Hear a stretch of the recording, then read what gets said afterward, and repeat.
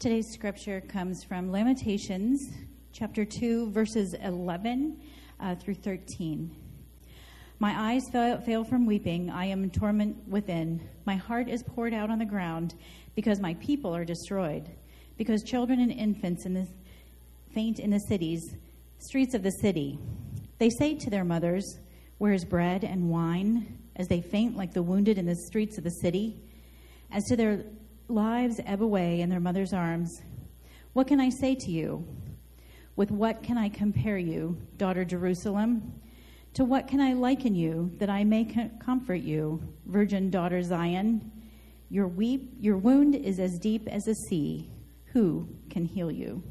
This is the word of the Lord for us. When you think of heartbreak, you get the image of that teenager who just got dumped. And maybe it leads to crying or eating a carton of ice cream or crying alone in their bedroom instead of going to the school dance.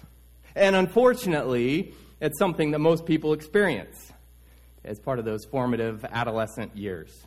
And while you're devastated in the moment and you're just not sure that life can even go on, it gets better. And you grow stronger. And in some ways, why it helps to shape you into the person that you are. And really, it prepares you then for other friendships and relationships. But what if I told you that you should let your heart be broken? What? You're crazy, man. You'd say, no way. I'm not a doormat. I've had enough heartbreak.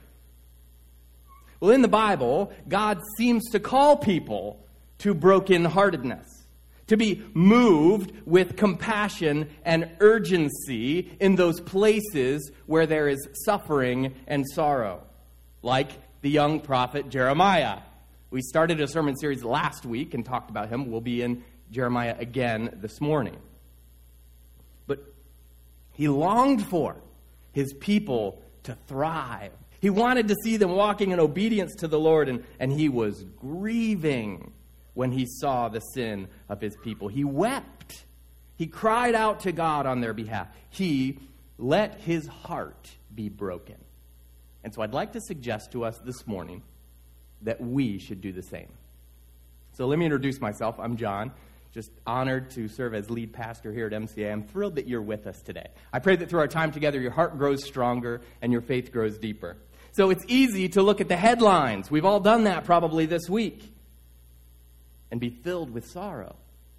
And to see what's happening in our nation and around the globe. We watched just this week as the people of Afghanistan are suffering tremendously. We've seen the violence. We know what they are enduring, this armed takeover from the Taliban. Their president deserted them. And I don't want to make too much political commentary this morning. You know that that's not what I'm about.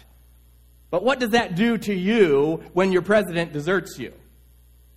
It leaves them even more desperate. And so we understand then that our brothers and sisters in Christ they are facing certain persecution. They're facing life and death situations. Churches are being closed as we speak. Pastors are being threatened. Stop preaching. Stop gathering the church. With this kind of unrest and uncertainty, of course, we know many are trying to flee the country.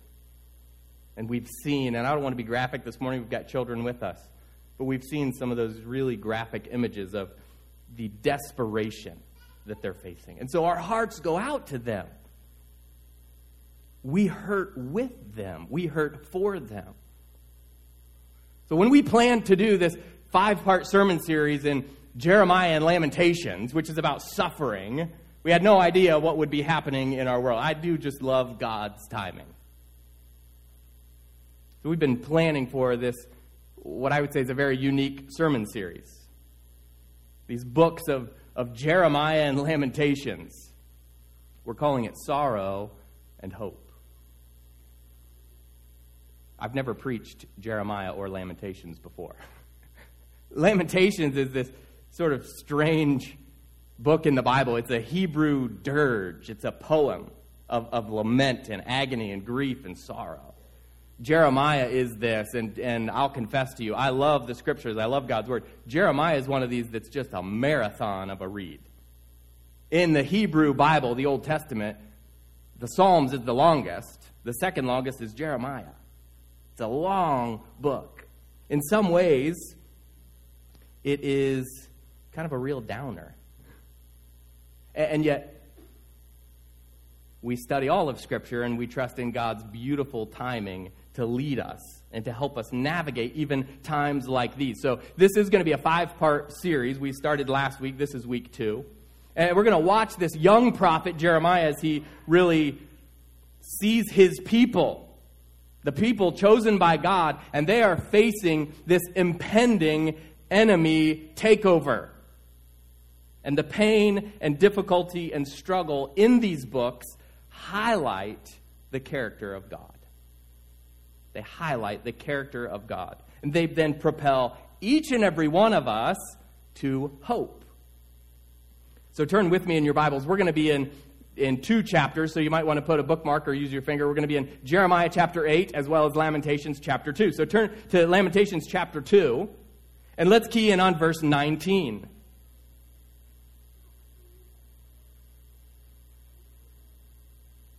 I would encourage you, by the way, over these weeks, especially the book of Lamentations, to read it. It's got 5 chapters. It's an acrostic poem. Of course, we lose that in the English translation. But it's beautiful poetry of lament. And so if we look at Lamentations 2 and verse 19, here's what Jeremiah writes. Pour out your heart like water in the presence of the Lord. Lift up your hands to him for the lives of your children who faint from hunger at every street corner. And so here is the word for today.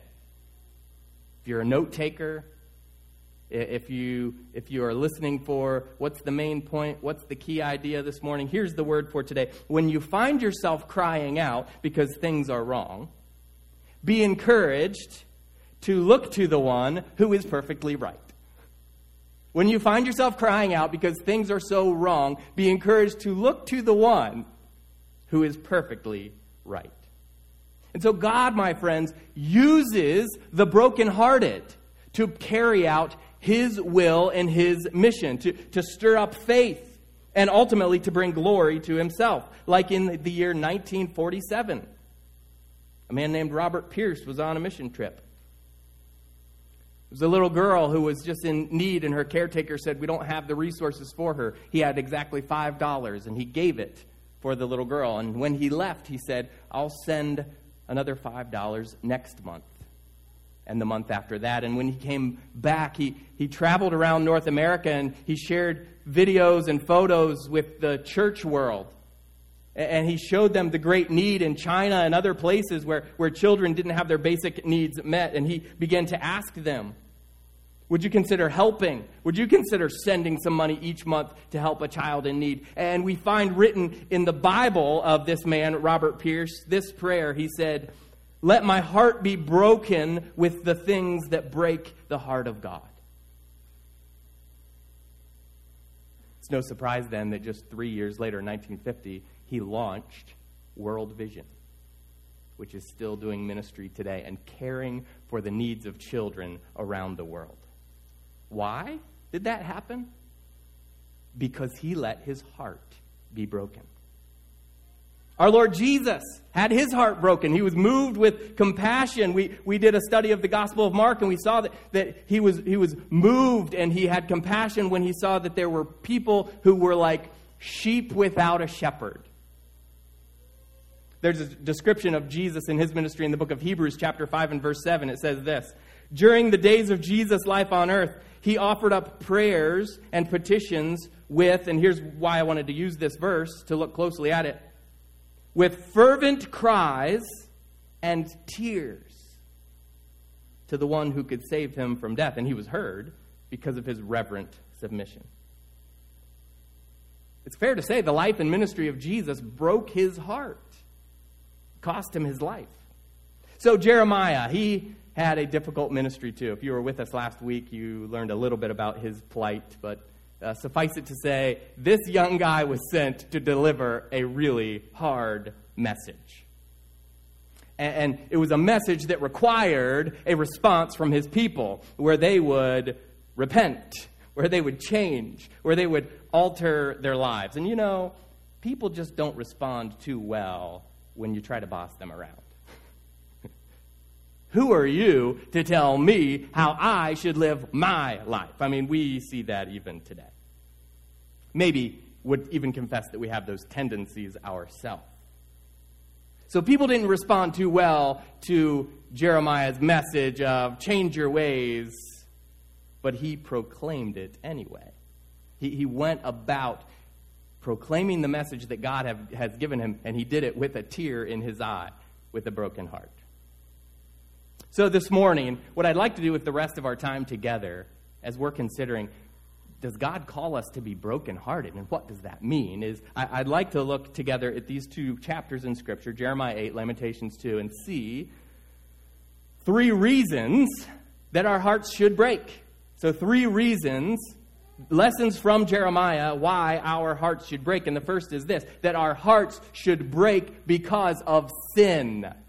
We can't put it more clearly than that, more black and white than that. Jeremiah was lamenting sin, the sin of his people. And you and I should grieve over sin as well. Of course, this begins with our own life and heart.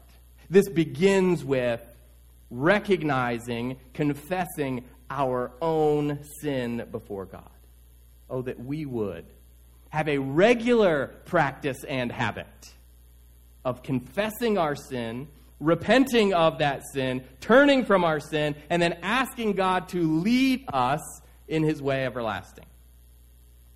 So open your Bibles to Jeremiah chapter 8. Let's look at verse 5.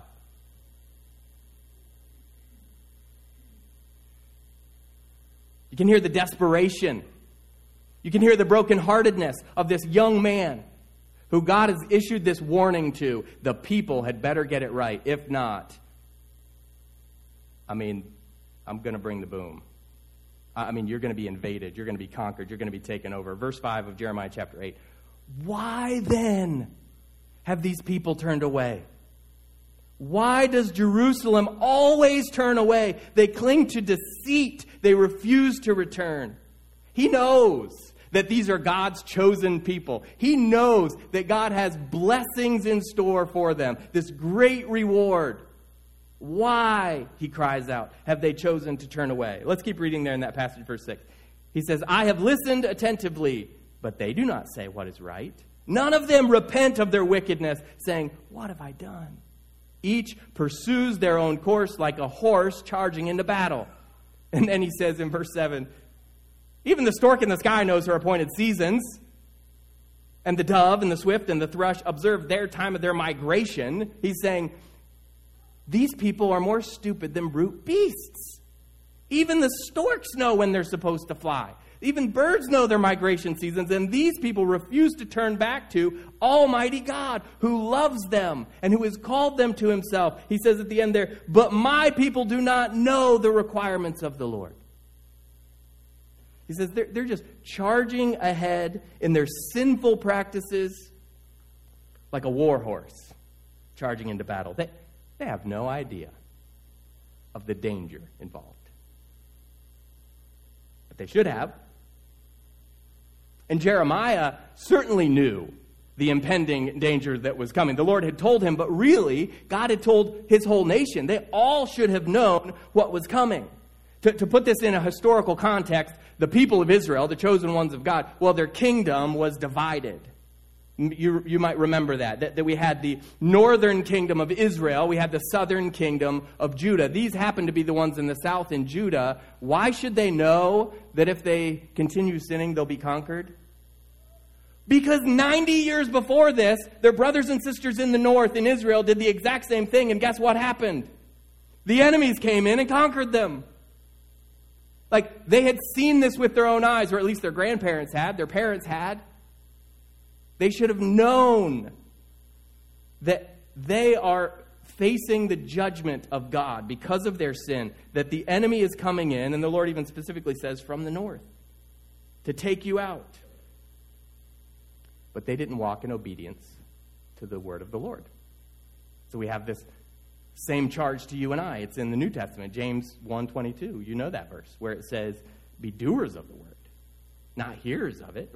Right? Like this reminds us of Jesus' time on earth during his ministry, and he's facing down people who were experts in the Bible. These people knew the scriptures. They knew the laws. In fact, they were writing additional laws to keep them in tune with the law. Like, they were students of the word, you could say, but they didn't practice it. They just argued and debated the scriptures. They didn't follow them. And so, no, today's not a feel-good message for us. But to be faithful to the Word of God, I think it's necessary to proclaim today that our hearts should be broken over sin. In our own lives, in the lives of our children and family, in our faith community, in our nation, in our world. But these stories, even this destruction of the people of God in Judah, it's a downer of a story, but even there, it's a story of sorrow and hope. Because even though, yes, the enemy is coming, yes, Jerusalem is going to be laid waste, yes, they're going to be invaded, yes, they're going to be carried off into exile for 70 years, as the Lord prophesied, but in all of it, God was drawing his people back to himself. He's not an angry God who takes delight in human suffering. He's using this to draw his people back to his heart. Listen, when you find yourself crying out because things are so wrong, be encouraged to look to the one who is perfectly right. We should be heartbroken because of sin. Secondly, our hearts break because of suffering. As I said, you don't have to look very far to see pain, to see heartache, to see right now what's happening in Haiti or Afghanistan or other places. We know. I mean, our world is so connected now. One scholar says we live in a global village where we know what's happening on the other side of the world. We can know within a moment's notice when a tragedy occurs. So we know that there are places in the world where children don't have access to clean water. We might not want to think about that or dwell on that, but we know that's true. And for some of us, that's really agitating. We know that some of them are dying because of preventable disease and illness. We know about places where there's civil unrest, where there's violence, where there's corruption. Voice of the Martyrs helps us understand where there's persecution happening in the world. But we don't have to go outside of our own borders to see suffering. We can look right here in our own community, in our own nation, in our own world to see people are depressed, people are lonely, people are isolated, they're suffering. Most people have experienced anxiety or trauma, if nothing else, due to the inflation happening in our country. So turn with me to Lamentations chapter 2.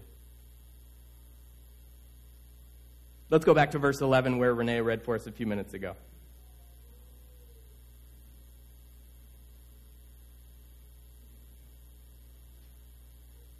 My eyes fail from weeping, Jeremiah writes.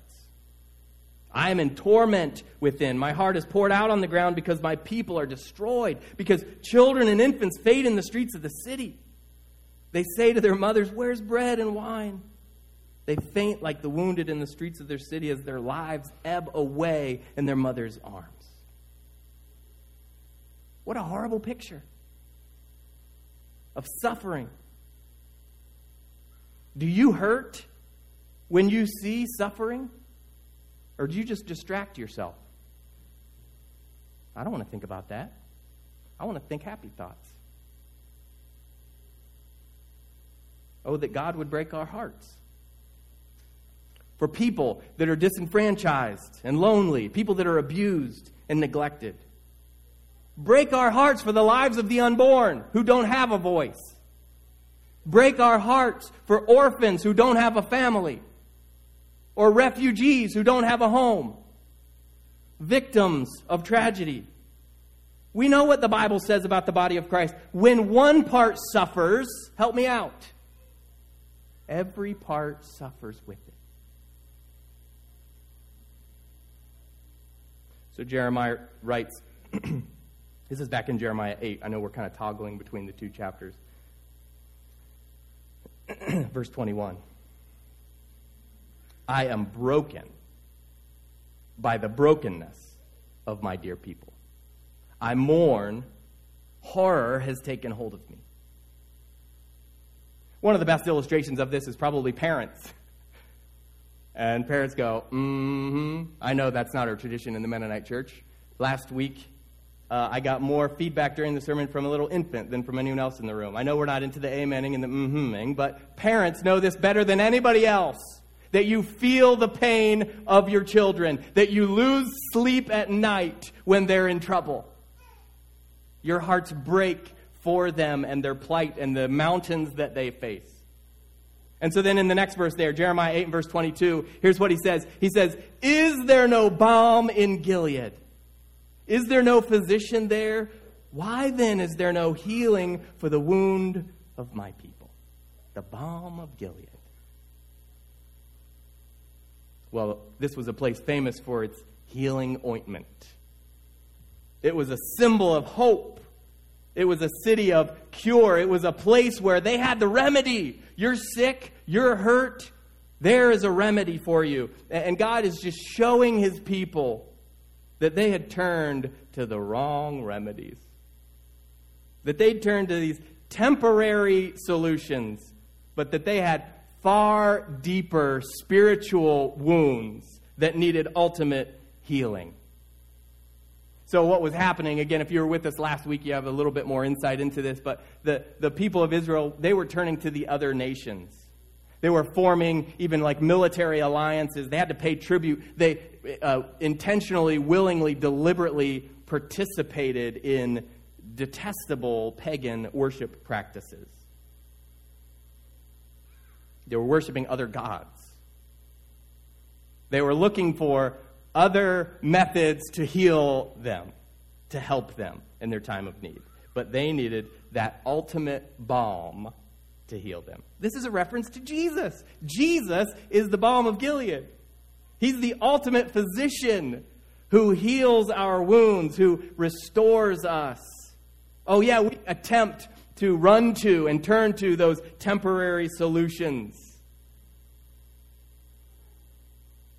When we're hurting, when we're angry, when we're lonely, when we're tired, when we think no one's watching. But I want you to hear this today. Maybe you haven't really been tuned in. Maybe you haven't heard much of what I've been saying. You're like, this is a downer of a sermon, I'm out. I want you to hear this. There is no hope without Jesus Christ.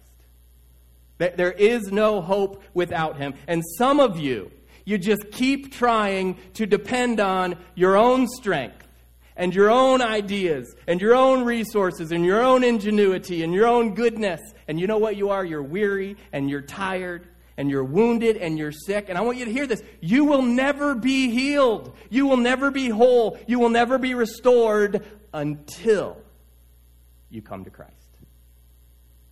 And so I would invite you right here, right now, to pray with me and say, Lord Jesus, I surrender my life to you. Forgive me my wrongs. Be my Savior. Lead me and guide me and heal me. And to pray that in Jesus' name. And maybe that's the first time you've ever prayed that. Or maybe you're agreeing with that prayer and you've done it for the 1,000th time. Doesn't matter. Each and every time, God responds to our prayer with compassion, to draw near to us, to meet us right where we are. And you know what God wants to do? He wants to transform us. He wants to help us, because we're bent on sin and like a self-centered lifestyle. And he wants to give us an abundant life lived for Jesus, lived for his glory. Listen, when you find yourself crying out because things are so wrong, be encouraged today to look to the one who is perfectly right. And I would push us even further today and say, and ask God to give you a broken heart for those who don't yet know him. That's our third point this morning, is that we have broken hearts because of lost souls. Troy shared with us this morning the vision that God has given us as a local church family right here at MCA. And it's very simple, and we can break it down into two parts. The vision that God has given us. Number one, becoming a vibrant community of transformed people. In a word, discipleship. Growing in Christ in the context of Christian community where we do life together. Number two, sharing the life-giving power of Jesus with the world. In a word, evangelism. Like sharing this good news of hope in Jesus. Bringing another one into the kingdom. I actually like to put it this way. I don't know if I've shared this publicly with you. But the first part, the vibrant community, the discipleship aspect, is one anothering. And we need to do a study together sometime on that. Just the beautiful New Testament passage and concept of one anothering, where it's love one another, serve one another, pray for one another, care for one another. So it's one anothering. And the second part, evangelism, is another one.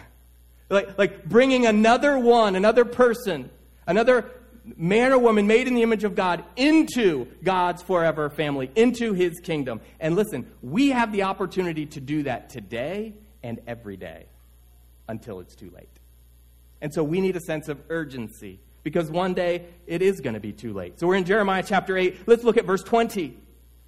He says, harvest has passed. Summer has ended. And we're like, summer has ended. Kids are back in school. Fall is right around the corner. But we have not been saved.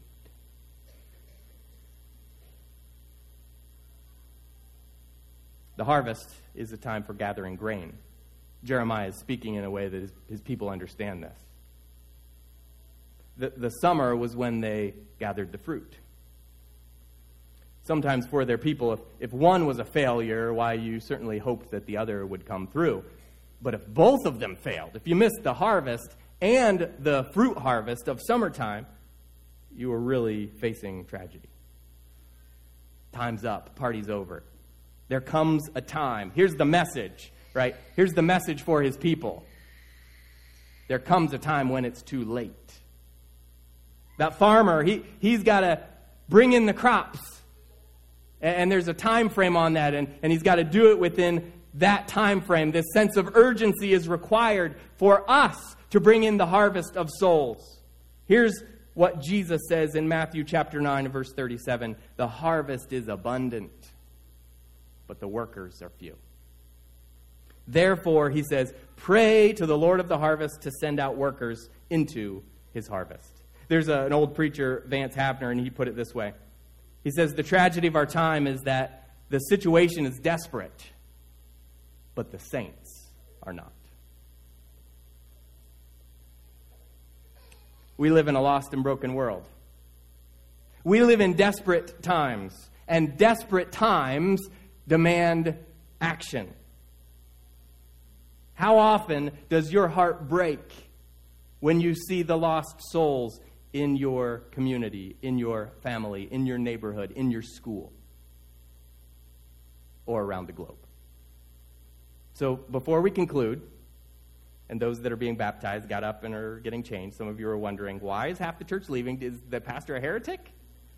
They're getting ready. We're going to baptize here in just a few minutes. But I want to offer a few quick action steps for us before we conclude. And the first is repent. It is to simply recognize that each and every one of us has done wrong and separated ourselves from a holy and loving God. And so we stand in need of Jesus to rescue us. And we need to turn from our sin and turn to Christ. It does no good. Listen, here's the message for us. We're in the church. We are the church. It does no good for us to just pshaw the rest of the world and their sin and their issues when we ignore our own shortcomings and sins and wrongdoings. See, that's where we become hypocrites. Like, listen, I'm not perfect, and I make mistakes, and I sin, and I do wrong, and I stand in need of the forgiveness of God. Now, is there a time for Christian accountability where I come to you as a brother or sister? Yes, there is, and we know about that. But let's let our hearts be broken first and foremost over our own sin and allow that to propel us to repentance. Secondly, pray. Doing what Jesus said to do there in Matthew chapter 9. A harvest is plentiful, the workers are few. So what should we do? We should pray for the Lord to send workers. And let me just ask this. Those things that are troubling you and bothering you, have you prayed about them? Take it to the Lord in prayer. Before you grumble about it. Before you have the conversations about it. Before you post on Facebook about it. Have you prayed? Have you fasted? If you're really troubled, if you're really pleading with God for something to change, fast. Believers of Jesus, followers of Jesus are expected. He doesn't command us to fast. Why? Because he expects us to fast as a regular practice of spiritual discipline and growth. It's a great prayer tool. Have you stood in the gap and interceded in those places that are broken and desperate? And I would encourage you to do so. Pray. The scriptures tell us that the prayer of a righteous person are powerful and effective. Get in the game. Join in. Be a part of what God is doing by praying. And then a third action step is simply clinging desperately to hope. Like not losing hope. Don't be discouraged. Yes, we get knocked down. Yes, we experience sorrow. But listen, God is merciful. I told you that these books, this literature in Jeremiah and Lamentations, it highlights the character of God. God is merciful. We see that from the scriptures. And therefore, for that reason, we have hope. Don't lose hope. Don't stop living for Christ. Don't stop sharing Jesus. Don't become hard-hearted. Because listen, God uses people with broken hearts. Will you let your heart be broken so that God can use you for his kingdom and for his glory? Use you for a broken and hurting and dying and desperate world. Great theologian and author C.S. Lewis says, God whispers to us in our pleasures, but shouts in our pain. It's his megaphone to rouse a deaf world. So maybe we shouldn't try to avoid pain and sorrow and suffering. Maybe we should lean into it and ask God, what are you doing through this? And how do you want me to use me to bring about hope and healing and help? When we are experiencing trial and challenge and hardship and suffering, sometimes we're tempted to think God's angry at us. God's punishing us. Again, we should remember it's God's righteous anger towards sin. That he wants to set us free from it. That he sent his one and only Son who lived a perfect life, who paid the penalty for it. And when we put our trust in him, we walk in the fullness and the newness of life that God has designed. And we're going to hear stories of that in just a moment. When you're crying out because things are so wrong, be encouraged, my friend, to look to the one who is perfectly right. Let's pray.